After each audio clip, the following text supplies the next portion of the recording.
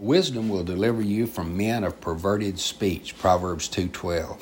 Wisdom not only delivers us from the way of evil, but also from the perverse or froward mouth. This can have two meanings. It can mean that wisdom will help us guard our speech from unwholesome words. It could mean that it would deliver us from the words of others that are intended to corrupt our mind and heart and behavior. Both are true, but I think the latter is more likely the meaning here. In school and the workplace, we're often subjected to perverse speech. Profanity, obscenity, and vulgarity is the accepted order of the day.